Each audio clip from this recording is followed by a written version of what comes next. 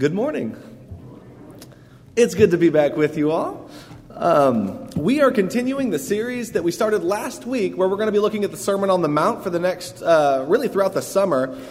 And if you remember last week, we talked about the setting of the Sermon on the Mount, which is the Mount. If you look throughout the Gospel of Matthew, you'll see a number of important scenes where Jesus is on a mountain and something really important about him is revealed, whether you're talking about the Mount of Transfiguration or the very last paragraph of the Gospel of Matthew, where Jesus sends his disciples out on what we call the Great Commission. They are on a mountain, and the disciples worship him on that mountain as Jesus says, "All authority in heaven and on earth has been given to me." It's like as you read through these, you see the unparalleled identity and authority of Jesus equal only to God. And so you learn these incredible things about him. But the first couple times Jesus goes on a mountain, there's an important contrast taking place. In Matthew 4, Jesus goes up on a mountain with Satan, and Satan shows him all the kingdoms of the earth. And he says, "I will give you all of you. You can rule as king over every kingdom of earth if you will fall down and worship me." Satan has the authority to bestow that upon him. And Jesus says no. Jesus, in essence, rejects ruling the kingdoms of the earth, and he comes back down that mountain in Matthew 4. 2, in Matthew 5, go up on another mountain and present a different kind of kingdom. There's an intentional contrast here between the ways of the kingdoms of this earth and the kingdom that Jesus is bringing, the kingdom of heaven. And so in Matthew 5, we get the Sermon on the Mount. And the Sermon on the Mount is the guidebook, the instructions, the constitution of the kingdom of heaven. It's like if you look at the foundational documents of a nation, you can see what is most vital and most important to that nation. Well, the Sermon on the Mount is the first major speech in the Gospel of Matthew where Jesus is preaching the kingdom of heaven is at hand, and this is what it looks like, and this is how you live into it, and this is how you live as part of that kingdom. As a matter of fact, the very first phrase in the Sermon on the Mount is, "Blessed are the poor in spirit, for theirs is the kingdom of heaven." And everything he's going to say from that point forward is a description of that kingdom of heaven and how to live in it. If you just look at the phrase kingdom or kingdom of heaven throughout the Sermon on the Mount, you'll see that it is the central idea of every major topic that Jesus brings up. He will call his disciples right in the middle of the sermon to seek first his kingdom and his righteousness. He will, in the middle of the Lord's Prayer, the most famous prayer you'll ever read, he says, "Your kingdom come. Your will be done on earth as it is in heaven." The idea of the kingdom is not to go and dominate the other nations and to grow a strong economy and a powerful military and to have autonomy and authority and all of that. That's what the kingdoms of the earth tend to do. The kingdom of heaven is for God's will to be done on earth as it is in heaven. That's our primary mission. And that's what the Sermon on the Mount is showing us. It's showing us the difficult task of being a people of light, of being a people who are salt, of being a people who live with heaven's reign in our hearts and in our lives and in our communities now. And when we do that, you will look different. If you are actually able to give people a glimpse of heaven here in a world of darkness, you will look like light amongst darkness. You will look like salt of the earth. You will look like a city set on a hill. Because heaven is a little bit different. The way God's will is done in heaven, you don't see a lot of the same plagues and problems that you see on earth. And so among his people, we're giving and offering a glimpse of that. And at the end of the Gospel of Matthew, this idea of heaven and earth, they come together in Jesus when he says, "All authority in heaven and on earth has been given to me." And then he sends his disciples to all of the nations, to all those kingdoms of the earth that Satan offered Jesus, that he rejected. He says, "No, I'm not going to reign in those kingdoms that way. I'm going to have all authority in heaven and on earth, in the kingdom of heaven, in the kingdom of God, and I'm going to make followers among people of every nation of earth." And so the Sermon on the Mount is showing what followers of Jesus will look like throughout the world as they submit to his authority far and above anyone else or anything else. And he begins this sermon in a unique, powerful, shocking, and an incredible way. He begins it not with a list of commands, but with a list of blessings. And the blessings that Jesus offers to those around him, they are not what you would ordinarily think of as the blessings to, who rules in the kingdoms of men. These are not words spoken to the rich and powerful. They're not words spoken to those who have the respect and admiration of all of their peers. They're actually the words spoken to those who would most often be neglected and rejected by the kingdoms of this world. They're the words spoken to those who would often be the least important and the least prominent in the kingdoms of men. And Jesus says, you guys are the truly blessed ones. You are the fortunate ones. You are the happy ones. You are the ones upon whom I'm going, and with whom I'm going to build my kingdom. And it's really a surprising thing. You can imagine walking through the streets of some city and finding people who are small, people who are weak, people who are sick, and calling them to you and saying, here's what we're going to do, guys. We're going to build a different kind of football team. And I'm going to use the old and the young and the weak and the sickly and the slow and those who are out of shape. And we're going to go and we're going to defeat the Philadelphia Eagles or the Tennessee Titans or whoever you want to defeat. We're going to use the least expected and least likely group in the world to become the greatest. What Jesus is doing is in a world of the Roman Empire, where the rich and the powerful and the elite and the military, they have their kingdom and everyone lives in fear and in dread and in awe of that kingdom. He's going to find not the rich and powerful, but the mourners, the persecuted, the meek, the ignored, the rejected, the poor in spirit. And he's going to say, you guys are the foundation of the greatest kingdom this world has ever seen. You guys matter. You guys are the ones who are going to have preeminence among my people. You are the ones who are truly blessed and who are truly fortunate. We say, blessed are those who, and blessed are those who, and we usually translate this word for the Beatitudes as blessed. But we don't always know. One thing that's interesting is just the fact that we always say blessed. It's kind of interesting how tradition plays a role in like the way that we speak and everything. It's just the word blessed. It's not like a different word. But when we're saying here, we always say blessed are thee and blessed are thee. But there are different ways people translate this. Some people translate it as happy. And I think there's something to that, but I don't know that that's a great, I don't know if that fully covers the idea of it. I like some of the translations like flourishing or fortunate maybe, but I think flourishing is a good one because it really captures the shock value of it. Flourishing are those who are persecuted. You would think, wait, really? It's like with each of these, you're supposed to have a moment where you say, wait, really? That's who you're saying? If you were to ask yourself, who has the good life in the world around us? Who really has it all? Who's living life as it's intended to be? You might look at the rich and the famous. You might look at the movie stars. You might look at the great athlete. They have their health. They have wealth. The people want to be with them. People like them and all of that stuff. But what Jesus is going to say is, like everything else in his kingdom, he's going to flip our common ideas of what really matters upside down. And he's going to say, no, I'm going to show you who truly is flourishing in the kingdom of heaven, who's truly flourishing in the eyes of God. And he looks at the crowds and he says, it's you guys. Now remember who these crowds are. Remember where they came from.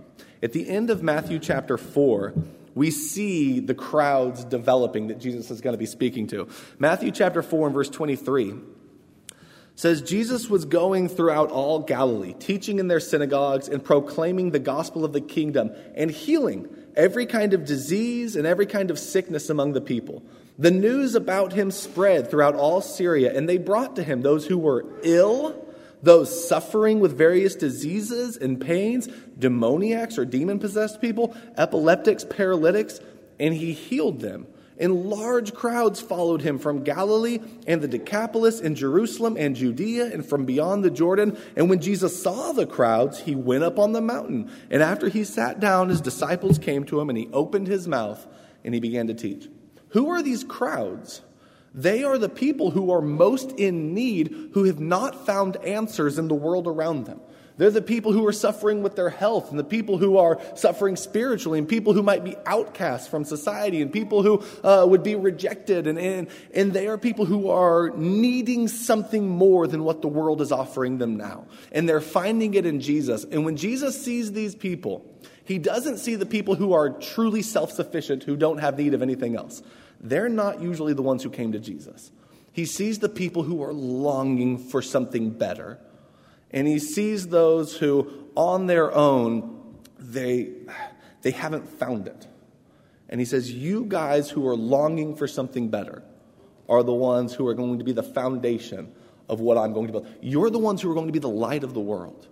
And that's quite a phrase, to tell them that they're going to be the light of the world. In the Gospel of John, Jesus says, I am the light of the world. And that's something that I can get on board with, you know. I say, okay, Jesus, you're a great light of the world. I wish all could look to you. But in the Sermon on the Mount, Jesus says, you are the light of the world. And he's saying it to these people who, they've never been the ones to stand out before. They're the ones who everyone overlooks and ignores. And yet he's saying, you're the ones who the rest of the world needs to see, to learn what truth and life is really all about. And so it puts quite a challenge before them, but at the same time, it shows the value of every person, from the least to the greatest, in the kingdom of heaven. In the Sermon on the Mount, he begins, as I said, with a list of blessings, not a list of commands. As you read through this, he's not telling you, you better mourn, and you better be persecuted, and you better be all of these things. Instead, what he's saying is, when you look at your life and you see this type of suffering going on, or you see these types of characteristics, know that you are the ones who are truly flourishing in God's kingdom. And the ways that he says it are quite unique. What I want to do right at the beginning is look a little bit at the structure of these Beatitudes, and then quickly go through each one and try to catch a glimpse of what Jesus is trying to communicate with them before we bring our lesson to a close. But as you look at the structure of them, the first and the last are present tense promises about who the kingdom of heaven is for. So if you look at verse 3, the first beatitude, Jesus says, blessed are the poor in spirit, for theirs is the kingdom of heaven. It's like right now, the kingdom of heaven belongs to those who are poor in spirit. And if you look at verse 10, he says, blessed are those who have been persecuted for the sake of righteousness, for theirs is the kingdom of heaven. So he begins each beatitude with a blessing pronounced upon somebody, and then he ends each one with a promise or a statement about that person, about what that blessing is. And the first and the last one are the same, that yours is right now the kingdom of heaven. So to whom does the kingdom of heaven belong? The poor in spirit and those who are being persecuted. And if you ask yourself, well, who are the poor in spirit? That's an important question, and we'll talk about that for a second. But I think that one of the reasons these are bookends for the Beatitudes is because when you look at all of the other ones, you're getting a pretty good example of who the poor in spirit are, and you're also getting a pretty good picture of who the people who will be persecuted are. The rest of these Beatitudes, I think, are kind of defined by the two on the end that say, yours is the kingdom of heaven. All of the Beatitudes in the middle, they're not present tense saying that yours right now is the kingdom of heaven, but they're actually future promises. They're future tense, and they're promises about something that will be in store for you as you go through the difficulties of this life. And in essence, what they're doing is what you feel like you're lacking now, a day is coming when that will be satisfied. What you're feeling now that is less than what it should be, a day is coming when it will be greater than you ever imagined.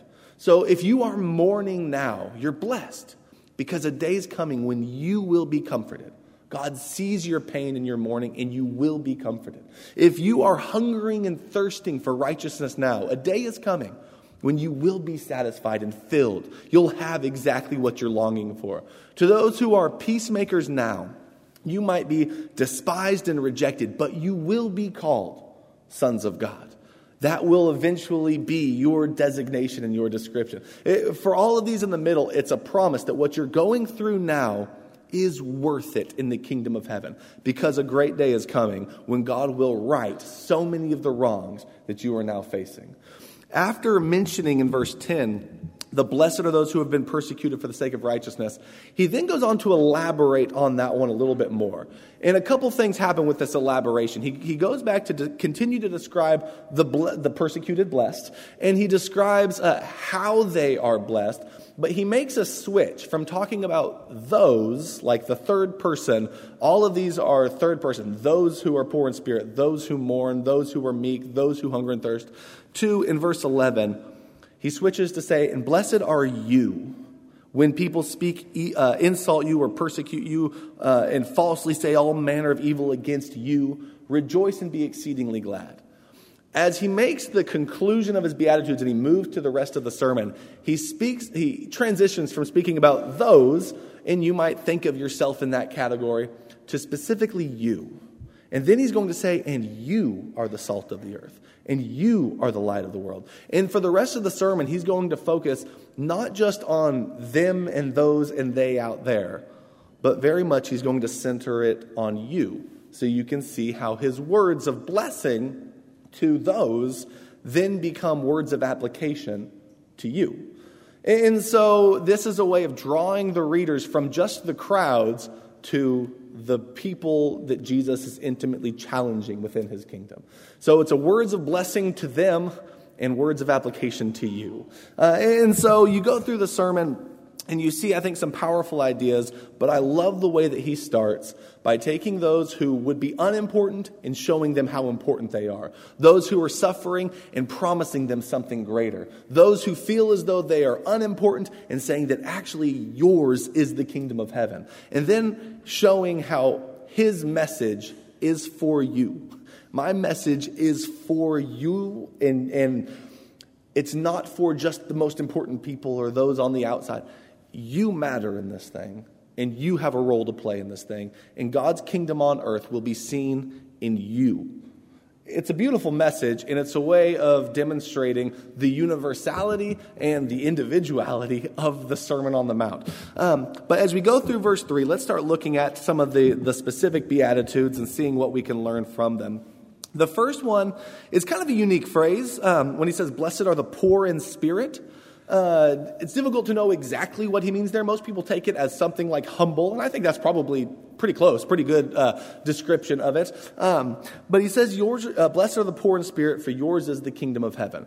I think the opposite of poor in spirit, and you actually do see this type of phrase used a couple of places in the Old Testament. There are those who are consider themselves to be great in spirit or who are arrogant in spirit, and I think that poor in spirit would be basically the reverse of that. I've heard some people liken this phrase to talking about those who, when Babylon came into Jerusalem and destroyed the city and took a bunch of people captive to go live in Babylon, they took, on the first wave, the most important, the prestigious, the smart, the intelligent, the handsome, the useful, like Daniel and his friends.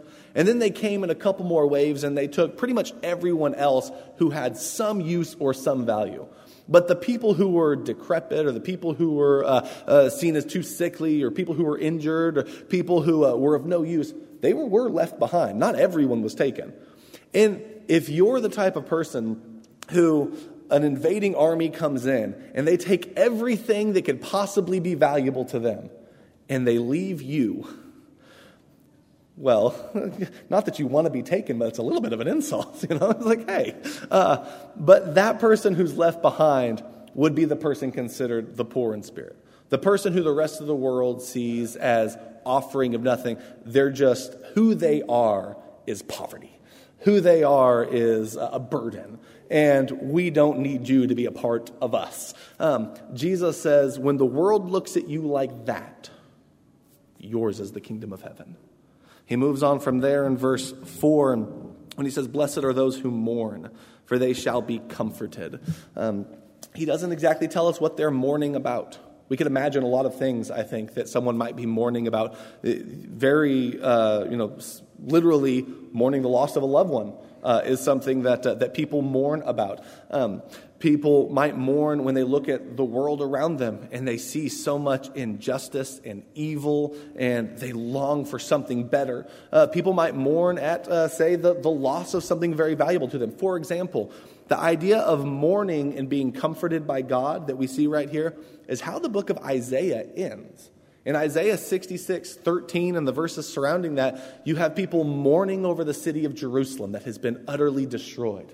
And God promises that as a mother comforts her children and nurses her children, so God will be like a comforting, loving mother to us. And God will comfort us in a way that only a mother can. And you see this powerful image of God not as necessarily the avenger who's going to go out and destroy our enemies, but God is the comforter who holds us close and loves us as we go through periods of turmoil and sorrow. And that's what Jesus promises here. You might be mourning now, but a day is coming where you will have comfort from a source unlike any other. God himself will be your source of comfort. In verse 5, Jesus says, "Blessed are the meek," or the gentle, or the humble. You might have a couple of different words there. "For they shall inherit the earth." The thing that's interesting about this beatitude is it does not originate with Jesus. This is actually a quotation from Psalm 37 and verse 11. And in Psalm 37, there's a recurring phrase throughout that psalm about how the certain group of people will inherit the land or inherit the earth. And the people who will are the people who are the humble or the meek. And they are contrasted with who are called the wicked or the evildoers throughout that whole psalm. And those who inherit the land are those who have given up anger and wrath. Those who inherit the land are those who wait on the Lord. They are those who practice righteousness. They are those who have given up violence and hatred. On the other hand, the evildoers are those who bend the bow and carry the sword. They're those who destroy and who kill. And you have this strong contrast between different types of people. And the thing that is so ironic about it is if you look at the kingdoms of the earth, like the ones that Satan was offering to Jesus in the chapter before this one, how is it that nations of this earth inherit the land? How do they get the land? They get their military and they go out and they kill and they demolish people to get the land. Like that's how they accumulate land on the earth. What Jesus is saying is you're not going to be like them. You will inherit the earth. The earth will belong to you, but it's not going to be through dominating your enemies. It'll be through humble, gentle, meek, kind, loving spirit. The meek, the ones who are often rejected, are the ones who will inherit the earth. One of the things that's fascinating about these Beatitudes is, if you're looking for ways to get ahead in this life, they're probably not going to help you very much. If you're wanting to become the CEO or if you're wanting to become the starting linebacker, and I say, what you need to do is be very meek, and you'll be a great linebacker. That's not the advice you need or want. That's not going to help you.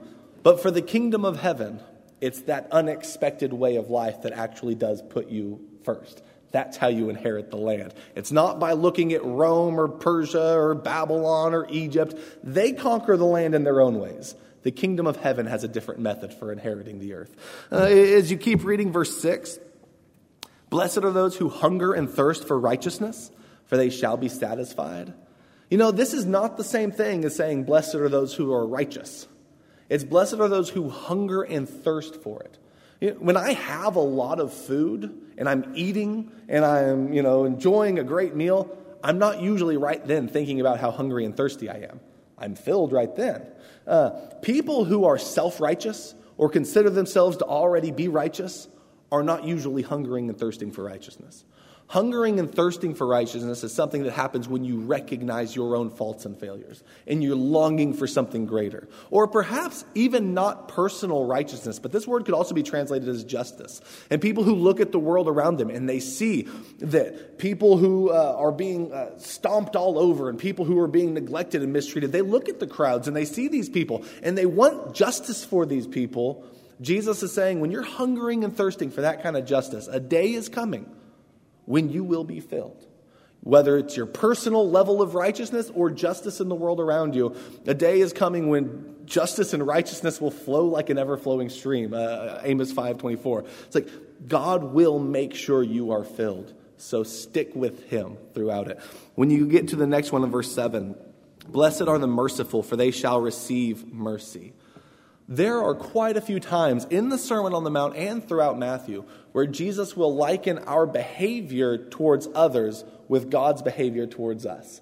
For example, he says, if you forgive, then God will forgive you. But if you refuse to forgive, then God will not forgive you. If you confess before men, Jesus will confess you before his Father. But if you deny him, you will be denied before the Father. This happens quite a bit. If you judge, well, God's going to judge you. With the judgment you give to others, it will be meted back to you by God. So be a merciful judge. And right here, he's saying exactly that. Be merciful in the way you treat others. If you want God to be merciful to you, the merciful are the people who receive that. So when you're a person who extends mercy to those who are in hardship and suffering and those who maybe aren't what you feel like they should be, when God sees you as less than you should be, take comfort in knowing that he'll be merciful to you as well. In verse 8, he says, blessed are the pure in heart, for they shall see God. When we think of purity, we often want to think of it in maybe a sexual context or a moral context of being pure means you don't you don't mess around or you don't have any premarital relations or anything like that. And I think that isn't often an aspect of purity. But I think right here, if we want to get a better understanding of what Jesus is saying, think of purity in terms of no contaminants. Like a purity in terms of a singular ingredient rather than a bunch of other ingredients added to it. And the person who is pure in heart has a singular focus in life. Something that's not diluted, say, in the rest of the sermon, by lust or by wealth or by the desire for power or all of these different things, by deceit. There are so many things that could get in our way and they could contaminate our focus on life. I think one of the best commentaries on being pure in heart is Matthew chapter 6, where Jesus is saying not to stress and worry so much about wealth and about what you'll wear, but rather seek first his kingdom and his righteousness. Have a singularity of purpose in your heart. Live your life desiring God, and the way that he will fulfill that is that you will see God. The person whose desire, more than anything else, isn't contaminated by everything that this world offers, but is content and focused on seeing God, will see him, and that day will come. He says in verse 9, blessed are the peacemakers, for they will be called sons of God. They're called sons of God because God is a peacemaker. Later on in Matthew 5, he's going to make the same point about loving your enemies. Why? Because God causes the rain to fall on the good and the evil, the just and the unjust. If you want to be children of your Father who's in heaven, if you want to be sons of God, you act like him. So why be a peacemaker? Because God is a peacemaker. By the way, there are a lot of challenges that we face in this life that can cause us to want to either choose sides and create a greater schism, or challenge us to stand in that difficult gap and try to bring peace. And what can often happen when you stand in that difficult gap is in your desire to make peace, you end up getting hated from both sides. And that's when Jesus will say things like, yeah, you might make enemies by being a peacemaker, but love your enemies and pray for them. Even among your enemies, you try to make peace. Even when peacemaking leads to enmity, you strive to make peace within that enmity. Peacemaking is an essential characteristic of the people of God. And it's also a reminder of what matters most. Can I tell you something I'm really excited about? I'm really excited about some of the renovations that we're going to be doing here at the church building. I'm really excited about what that means for our future. I'm very thankful for the thoughtful and intentional planning that went into it. I am thankful that we have elders who are proactive, and they're not only concerned about today, and they're not only concerned about yesterday, but they're actually concerned about the future and planning and preparing for that. And I think it's going to be great, but I do know that for the next couple of months, there will be some discomfort. I do know that for the next couple of months, there will be things that make our worship experience probably less comfortable and less enjoyable. And I know there will be things that we can find to complain about. Certainly there will be. I know there will be things that we wish would have been done differently, or we wish we didn't have to do, and I know that we could probably talk about those things. But you know what? I think a peacemaker is someone who, even in times of discomfort or frustration or hardship, or when things are not the way they want them to be, they're going to try more than anything else to promote peace. And I think that when churches do have some difficulties ahead of them, like we're about to have, it's in view of something really good. It's in view of something that is very beneficial. And you could get focused on the momentary frustration and forget about your call to be a peacemaker. But I want to challenge everyone, myself included, to emphasize peace over the next couple of months. Even if we have to worship in a different location and we don't get to sit in the seat that we want and we have to wait in line at the bathroom, or there's things like that, try to promote peace, and hopefully it'll pass quickly and we could all rejoice together when we get to see what's finally accomplished. That's one example. I do think it's one that's important to remember in the days ahead. But there are many examples of whether it's politics or whatever that can cause us to want to create a schism when God is calling us to create peace. And let's be people of peace. When you are a person of peace, then you are a son of God, because we serve a God of peace. However, when you try to make peace, there are people who won't appreciate you for it, which is why I think Jesus ends in verse 10, "Blessed are those who have been persecuted for the sake of righteousness." When you try to live that way and people hate you for it, that very well may happen, but you can respond with comfort knowing that yours is the kingdom of heaven. You can respond with joy knowing in verse 12 that your reward in heaven is great. So you have a current status as one for whom the kingdom of heaven is given. You also have a future reward in store for you. And in the same way, you can rejoice with the great prophets who you are sharing with through this persecution, because they've been through it as well. In fact, Jesus himself, in the greatest example, has been through it as well. And we have a special fellowship with him through suffering as people who are persecuted for the sake of righteousness. Now, you might not think the persecuted, the peacemakers, the pure in heart, the merciful, those hungering and thirsting for righteousness, the gentle, the mourning, and the poor in spirit are the foundation of a great and mighty kingdom. And you might not think that a tiny little mustard seed is the foundation or the beginning of the largest plant in the garden. But the kingdom of heaven can surprise you. Keep coming back and we'll see the ways that throughout the Sermon on the Mount, the kingdom of heaven will surprise you. It'll change your view of reality. It'll change your view of yourself. It'll change your view of God. And I think for the better. If there's anyone here this morning who would like the prayers of the church or would like to become a Christian, please let that be known. We'd be happy to study with you and encourage you in any way that we can. If you have a need, please let it be known and sit on the front row while we stand and as we sing.